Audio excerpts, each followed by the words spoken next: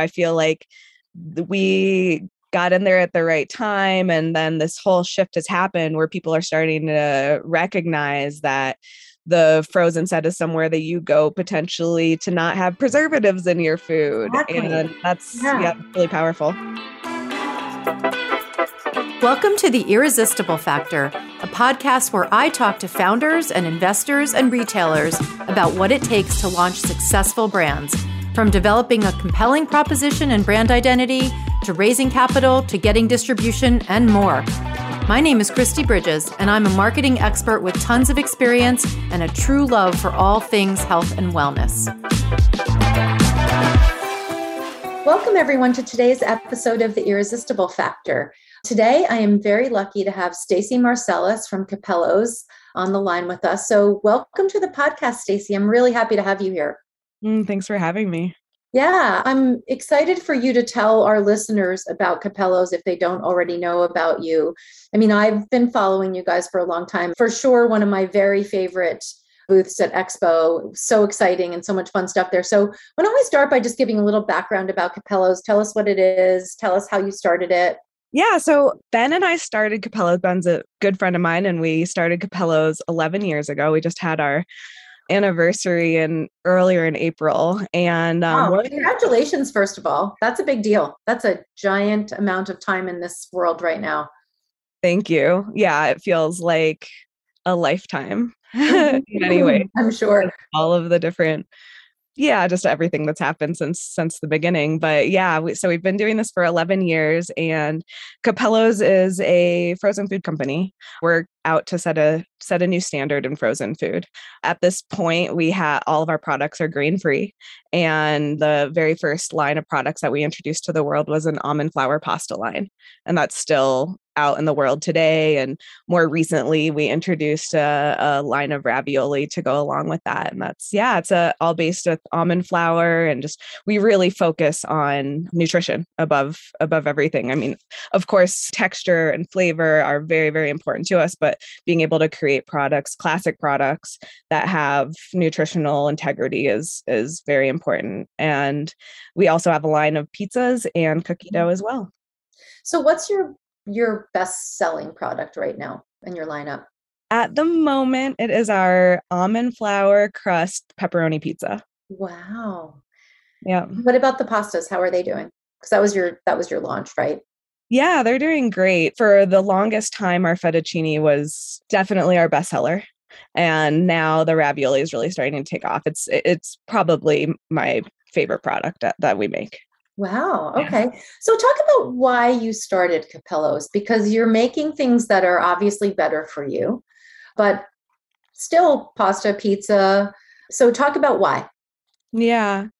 So I'll go back, I guess, a little bit before I started the company. I had moved down to Argentina, and I had been, I guess, really looking to just expand my own horizons.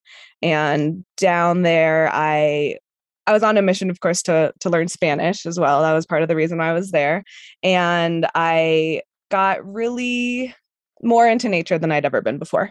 You know, I'm from Colorado and I love the outdoors, but being down there, spending a lot of time outside just brought me much closer to nature. And I ended up working on a farm and trade for a place to live for about half a year. Wow. And so when I was, it was a beautiful experience. And I definitely was invigorated by that and wanted to, when I returned to the States, I knew I wanted to do something with food. I wanted to feed people. And that experience too, like, you know, my life had slowed down in a pretty significant way. And I think what I appreciated about the culture down there was the generosity that people had with time. And when I came back to the States, I didn't know exactly what I wanted to do. I knew I wanted it to be food related, but I was kind of, you know, touching base with friends and kind of like seeing who would give me that kind of time that I had experienced from my friends down in Argentina. And at that point, I reconnected with my friend Ben, and I was living up in Vail, and he would come up and we'd just spend good quality time together. And I really, you know, appreciated just his perspective on things and our friendship. And so because he and I were both at these kinds of transitional periods in our lives where we didn't know what we were going to do next, but we both clearly wanted to make some sort of a change. And so we started talking about different ideas for a food company. I had pictured something much more simple in the beginning, starting to create food and maybe sell it at farmers markets. And Ben really wanted to start a brand. And at that point, I had gotten much more in tune with the food I was putting in my own body. And my mom had known for a long time that she was very intolerant to gluten. And I later, took a test and found the same for myself. And so when we started talking about, this brand and a food company and, the idea of maybe making pasta, which was something that I'd learned how to make fresh pasta from the fellow who owned the farm that I lived on in Argentina. And so anyway, we were talking about all these things, and it just became really clear that the real need that existed was a better for you product. It started with the idea of it being gluten-free. And then as I started playing with different recipes, I found that almond flour worked the best. Like, it really made the best pasta. And then at the time, a friend of mine was on the paleo diet and was eating grain-free. And I had no idea what that meant, to be quite honest. A foreign language to me. But then so he had mentioned that he could eat our pasta because it was made out of almond flour and egg mostly. And so as we started giving ourselves an education on, the almost unintentional guardrails that we had put on this product line, we realized that that was really something, and that there was more to this movement, and it was a way of eating that we wanted to adopt as individuals, and felt like that was something that would really be value added to bring to the market. It's interesting that you're using almond flour, I think, because it's not the traditional gluten-free pasta, right? Like, mostly people are using lentils and other things to get to gluten-free. So talk about almond flour as a choice. Is it because you wanted it to be like fresh pasta, or? Yeah. So almonds are just an incredible nutritious nut to begin with. And they have this really nice neutral flavor, which I think we all kind of got familiar with when almond milk became a thing. And just the amount of fiber and fat that's in the almond just provides a fantastic texture and flavor for fresh pasta. And actually, that is how we started with fresh pasta is the best. We don't want to dry our pasta. And so we started out making fresh pasta, putting it into the refrigerated set, and me having nightmares about mold every night. I bet. So it wasn't too long before we realized that the frozen set was really where we belonged, because we could capture the freshness of the pasta, at its peak moment in time, and it wouldn't lose any of its integrity being in the freezer versus the refrigerator. Yeah, that's so interesting. And it was an interesting choice, I think, that you guys made, because fresh pasta is obviously fantastic, but it's not as, I would imagine, it might not have been as big an opportunity had you gone into dried pasta from a volume perspective. Yeah, I think that's right. I mean, the two of us didn't know much about the CPG world when we started the business. And so we just moved forward with what we thought was best, which I'm really grateful for the little, the kind of ignorance that we had in the beginning, because I think it led us to making the best possible products. And certainly it was the path of much resistance. Sure. But since then, also, the frozen set has really transformed. I mean, when we started doing what we're doing, it felt like people still had the feeling about the frozen set that it was just the place that you went for TV dinners. Exactly. And it was for a long time. It had the worst reputation in the store, which is wild when you think about it now. Because it's amazing what you can do in frozen, right? It's amazing, better for you, fresher. And it had a really big taboo around it. Yeah, exactly. And so I feel like we got in there at the right time. And then this whole shift has happened where people are starting to recognize that the frozen set is somewhere that you go potentially to not have preservatives in your food. Exactly. And that's really powerful. I think so too. So that's cool that you were way ahead. I mean, 11 years ago, frozen was still not not seen the way it is now as a place where you could have no preservatives and stuff that was frozen when it was fresh. So yeah, I think that's really cool that you guys did that. And I'm sure that the decision now feels really good, but I wonder, how did it feel then when you were getting pushback? Were you nervous, or did you just not know what you didn't know? There was an element of not knowing what we didn't know. I mean, I think, yeah, the frozen set, is still a less desirable place for a lot of brands to want to be because of course, the supply chain is more challenging, Yes. and, you sell less units per week than you do in, say, the Yeah. chip aisle. Yeah. But so I think the challenges weren't harder than anything because we had never experienced another path before. Yeah. So what were the first couple of years like of building the brand and really trying to get distribution and make sure that you got the right kind of trial? We were grinding really hard. We got advice from people along the way. There's no doubt about that. But the first couple of years, I mean, it looked like me at first creating pasta in Ben's kitchen to us getting, a commissary space, which we rented hourly, selling product at the farmer's market. And then we were selling to chefs at restaurants because we had something that was really interesting to them because, our pasta cooks in, 1 minute. They had dry pasta that was not very good as their gluten-free option. Yep. So they were pretty excited about it. And for us, it was like, oh, as many people as we can get to taste this. That's all we want to do right now to see if we really have something or not. And so at first it looked like that. And then we got more professionalized with our packaging. And the very first grocery store we got into was a store in North Boulder called Lucky's Market. And they really they walked the talk. A lot of places said that they bought local, but these guys were actually willing to give us a try when we were bringing pasta to them in coolers in the back of our car. So I give them a lot of credit. But anyway, so we realized pretty quickly though that was not sustainable. And so we got into a small distributor in Colorado who kind of incubates brands.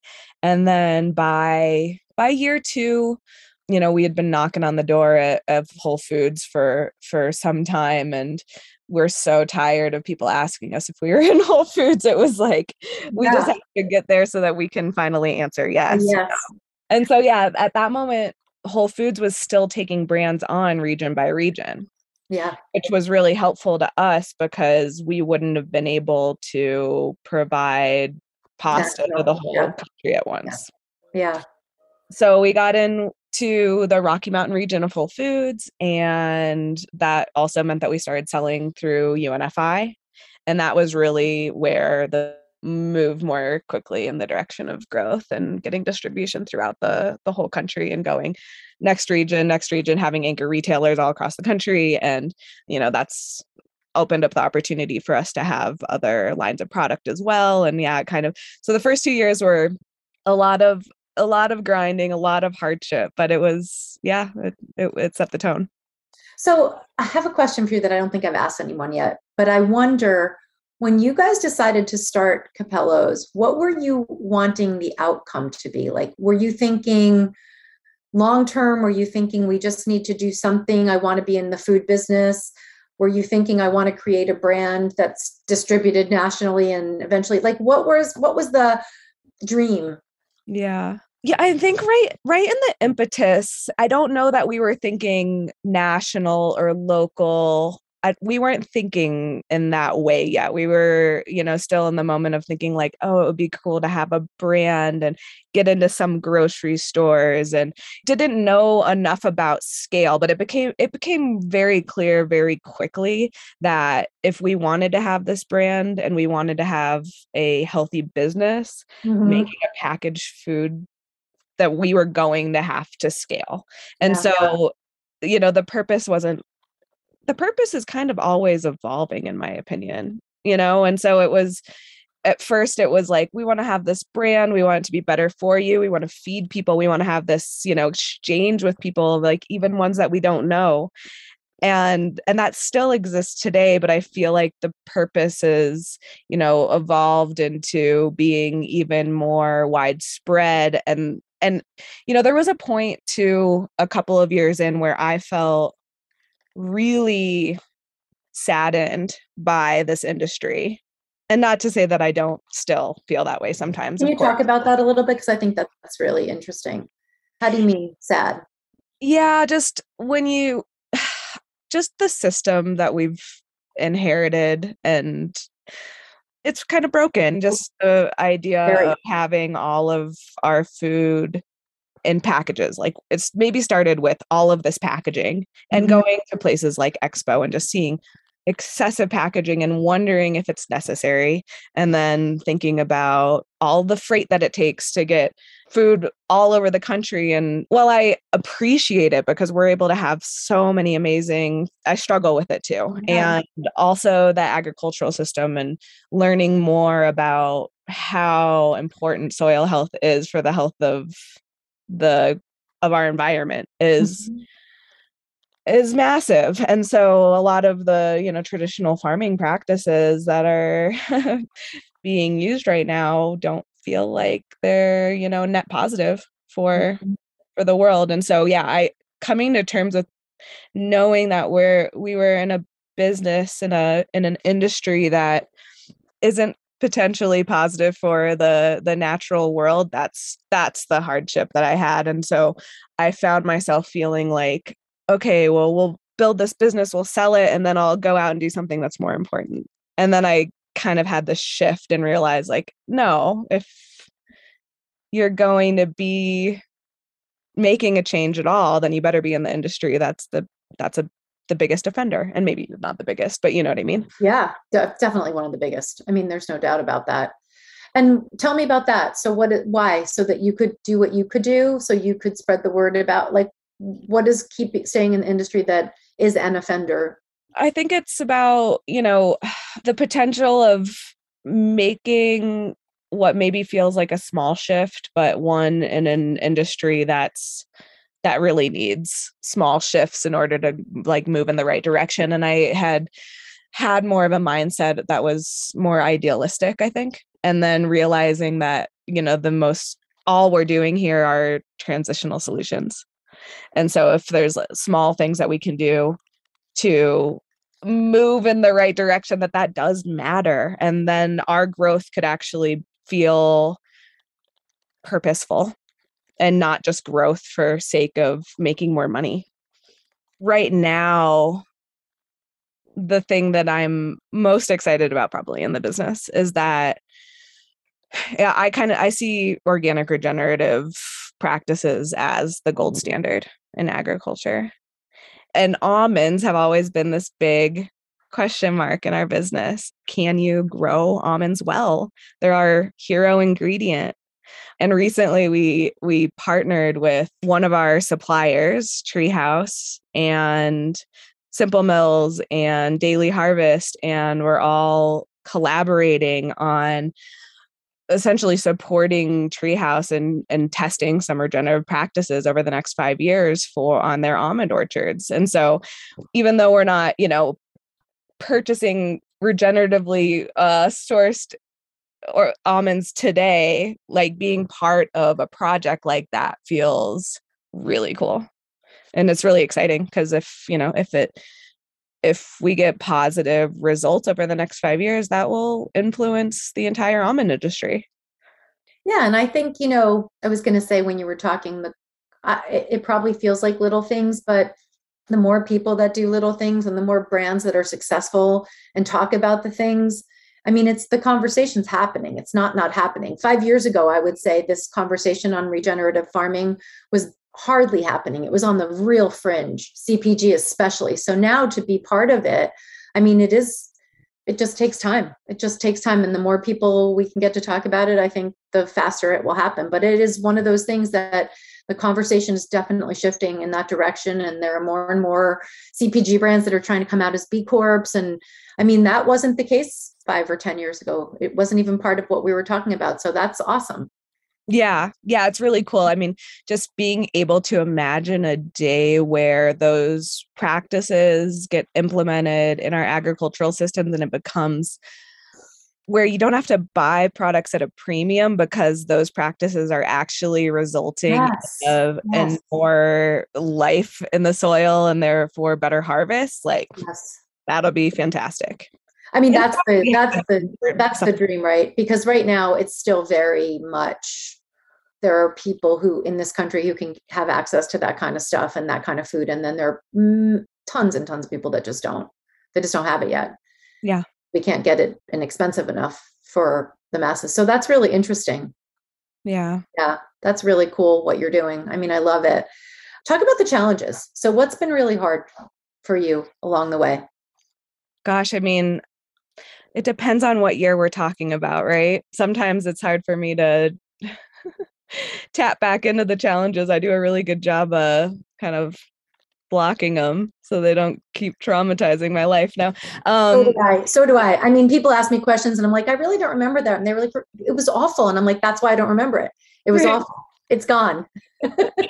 Yeah. But I mean, I think one of the things about the challenges are the things that define us though, right? And make us grow. And so I think that in the beginning, going from having every single role in the company, making every single thing that was distributed to, and then evolving that role and bringing people in, and like the constant evolution of my role, I think has been a challenge, but has been the biggest gift at the same time. And gosh, I mean, I guess it was 3 years ago, we lost one of our dear employees to cancer. And that was a really tough part of the business. I mean, we had kind of we were in this inflection point where we brought, his name was Brandon, and we brought him into the business, and he was such a positive influence and helped us at a moment where we needed to like really start having a leadership team. I guess it was 4 years ago. I'm lost track of time. But yeah, he had this great influence where we started integrating the values of the company more into the way that we were working, and just, yeah, we grew up a little bit. And so that was so awesome. And we only got to work with him for 6 months. And then he was sick for 6 months and passed away. And that was just so sorry, devastating for the company. Yeah, I'm sure it must have been. Yeah. So when I think, and then that brought me back into running operations for an entire year, because it was like, how do you hire someone when you have this person that was so fantastic? And so it took us a really long time to find someone who we felt comfortable with.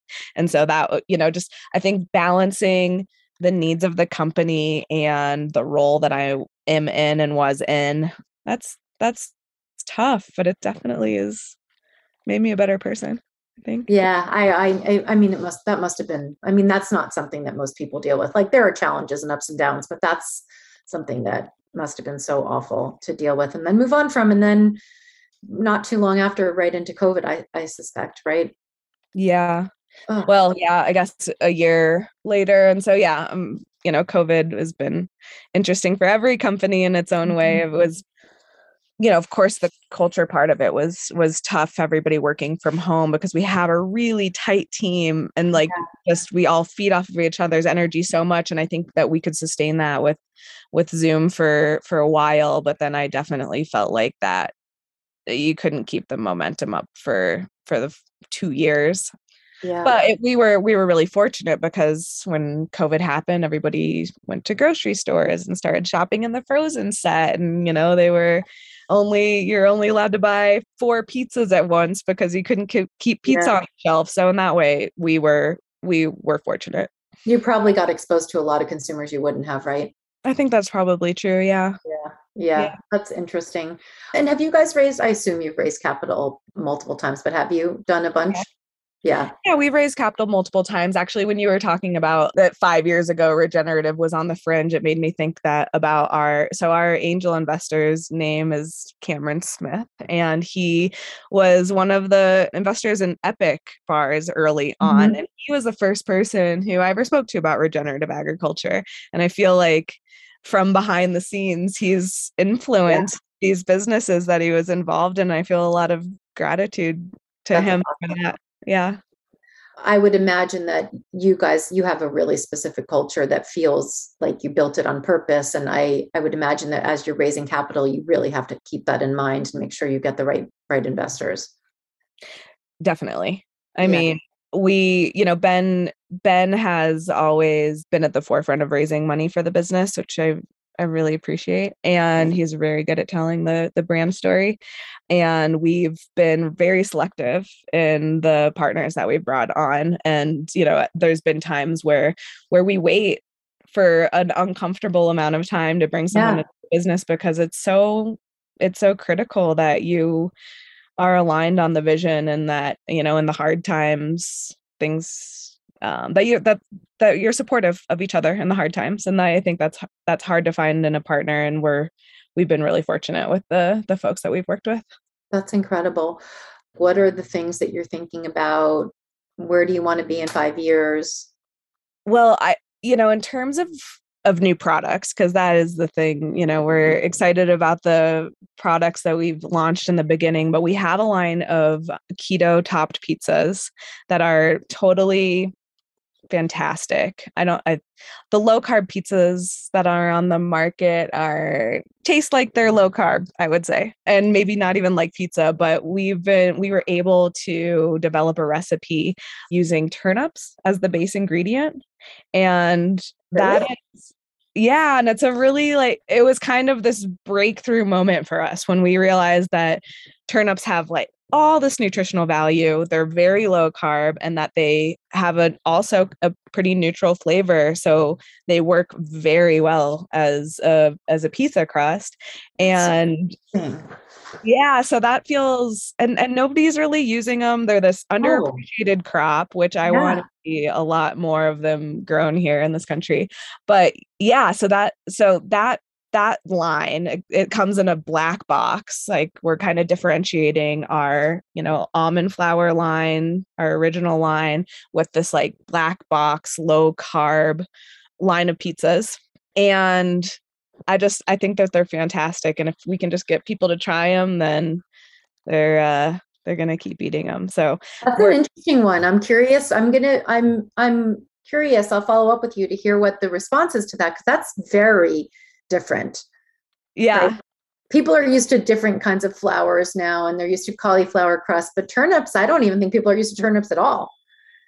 Yeah. And they're not. And that's definitely, one of those things where we don't want to scare people off by the sound of a turnip, because I think a lot of people probably couldn't tell you what a turnip tastes like. Right. So we're hoping to bring people into this line of products and have them try it and see that turnips are, even have less of a notable flavor than cauliflower. And so it actually they definitely do. A real pizza, yet it's That's healthy. Awesome. Really, oh my gosh. Healthy. And the cool thing too, is that we're using whole turnips. So it's not like a turnip that was turned into a flour and then was rehydrated for an ingredient. Really? What most people are doing with their vegetable pizzas. We're not doing that, because we feel like, we stand behind using whole food ingredients and having them be as unaltered as possible. And so that's something that I feel proud of that we were able to accomplish. And when did those launch? They launched at the end of last year. Okay. Yep. And so we're just starting to get more and more distribution on those lines. And we have a pepperoni, low carb pepperoni pizza on the turnip crust launching this. I tried that. I don't think I tried that. Really? I don't know. Maybe, I had pizza and I didn't really, I was sort of wandering around trying to wait for you guys to get free. And so I just kept going up and eating pizza, which is terrible, but I did. And I don't know, maybe I did and didn't. And wouldn't that be amazing if I didn't even know it? Because I know what I ate was delicious. But it might have been. It might have been. Yeah. We were sampling a lot of it at Expo. That is pretty good. That's exciting. Yeah. And so how has the response been so far? It's been really good. Yeah. People are loving it. That's so cool. And how do you get the word out about that? Do you have to educate on turnips, or are you just not? Yeah, I think that there is a little education on turnips, but I mean, our marketing crew is just fantastic. And they're really bringing to life all of the great ingredients that we're using by doing we really love doing the realistic photography. Yeah. And so really highlighting that in social media, and actually having those images brought onto the packaging is part of of what we're doing to educate folks. And Yep. so, yeah, it's definitely, yeah, we're trying to really tell people that this is an ingredient story when it comes to Cappellos. Like we don't use very many ingredients, and the ones that we use, we're really proud of. And so as much as we can highlight that, we're doing our best to do so. That's super cool. If I were to ask you to give some advice to people who are at the beginning of their journey, or maybe a little bit less far along than you are, what would you say? Like, what have you learned that's so important that you want people not to do or to do differently? Or I love to jump into all the details of like little mistakes not to make, but that we could just talk about that for the next 4 hours. But I think that the advice mostly is with the inner world. I think that when you have a brand and you have any company, you're going to face a lot of challenges. And for me, it's been one of the greatest experiences in my life because I've kind of always been on a path of finding more inner peace. And then when you create a company, it creates all this chaos at times in the outer world. And really the only way I can handle it is by having more peace in the inner world. And so, maybe the advice from that is to try to not react when there's problems, because there's always problems. And maybe, and I don't want to say not react, but like, know that this problem will pass too. And not, if I look back at the stress that I experienced, I think going back now, I would try to have a different relationship with that stress. That's really good advice. I had my old CEO used to say this too shall pass all the time. And I was like, oh my God, he's saying it again. And now I think it all the time. You have to, or you can't. If you can't get to the point where you say, okay, I know this is a thing, but it's not going to be a thing in 2 weeks. You can't, how could you get through it? Right? Because everything would be a mountain. You'd be constantly climbing mountains and you'd never get a brain rest or a body rest or anything. Yeah. And, I think the more you can get through stuff and feel well, the better your relationship will be with what you're doing. And then you can have more success. Yeah. Are you having fun with this? Is this fun for you still? Yeah, it is fun. The first few years were not fun. Mm-hmm. They were some of the most not fun years of my life, to be honest. But now that we have a team around us that is so fun to work with and so smart and positive, and just that changes everything. And so I'm so grateful for those years of not being able to have a team and like just grinding, so that we could get to the point where we would have a team and have some shared responsibility so that we can have fun. And I really do enjoy it now. That's awesome. Anything else you want to share before we wrap up? This has gone by and I feel like we've only been talking for 2 minutes, but we've actually almost talked for 40 minutes. So anything else that you want to share about what's next for you guys, or anything before we wrap? No, this has been a really good conversation. I've really enjoyed it. Yeah. Same here. Me too. I really appreciate it. And I think that my listeners are also going to appreciate it, because there are, like you said, there are times when it's just not fun, but worth it. Yeah, worth it. And not being, also, I think the other thing is not being afraid to ask questions. That's a good one. I'm going to tell you a quick story because it really inspired me. And I've never been particularly good at asking for help. I didn't grow up in a house where that was modeled for me. And my brother was telling me the other day that his daughter, her name's Jam, she was doing some sort of like outdoor education thing with her class. And one of the things that they were doing, right, they were blind, they blindfolded the kids, and they put them into this area where they were like, okay, now you're blindfolded, got to figure out where the door is to get out, right? And they emphasize, and just let us know if you need help. Just raise your hand and let us know if you need help. And so they, the kids start bumbling around, and Jam was the first one. She raised her hand and was like, I need help. And that was how you got out. And so it was like, until you ask the question, until you ask for help, you're not going to be able to get out. That's amazing. That's so awesome. It's so simple. Isn't it? I thought that was really cool. And that she was able to ask for help. And like when I was her age, I probably would have been the last one in that area looking forever. So yeah, because you wait and you try to figure it out. And sometimes not only sometimes you can't, but you don't have to. You don't have to. And there's resources out there and people that really want to help, so. Yeah, that's the coolest part about, I think I told you last time we talked, I pivoted our company to focus on health and wellness brands. And I think one of the most interesting things about that is that there are so many people who want people to eat better. Mm-hmm. And they want to help the people who are making things for people to eat better. And so there is no shortage of mentors or people willing to give really good advice. And I love that about this part of the business, because that's not true in big CPG. It's just not true. People are scared and they're afraid that they're going to get, badly talked about because they didn't know something in a big company. But I think in the early to mid-stage startups, especially around health and wellness brands, I think there's just so many people who want to help. And I love that.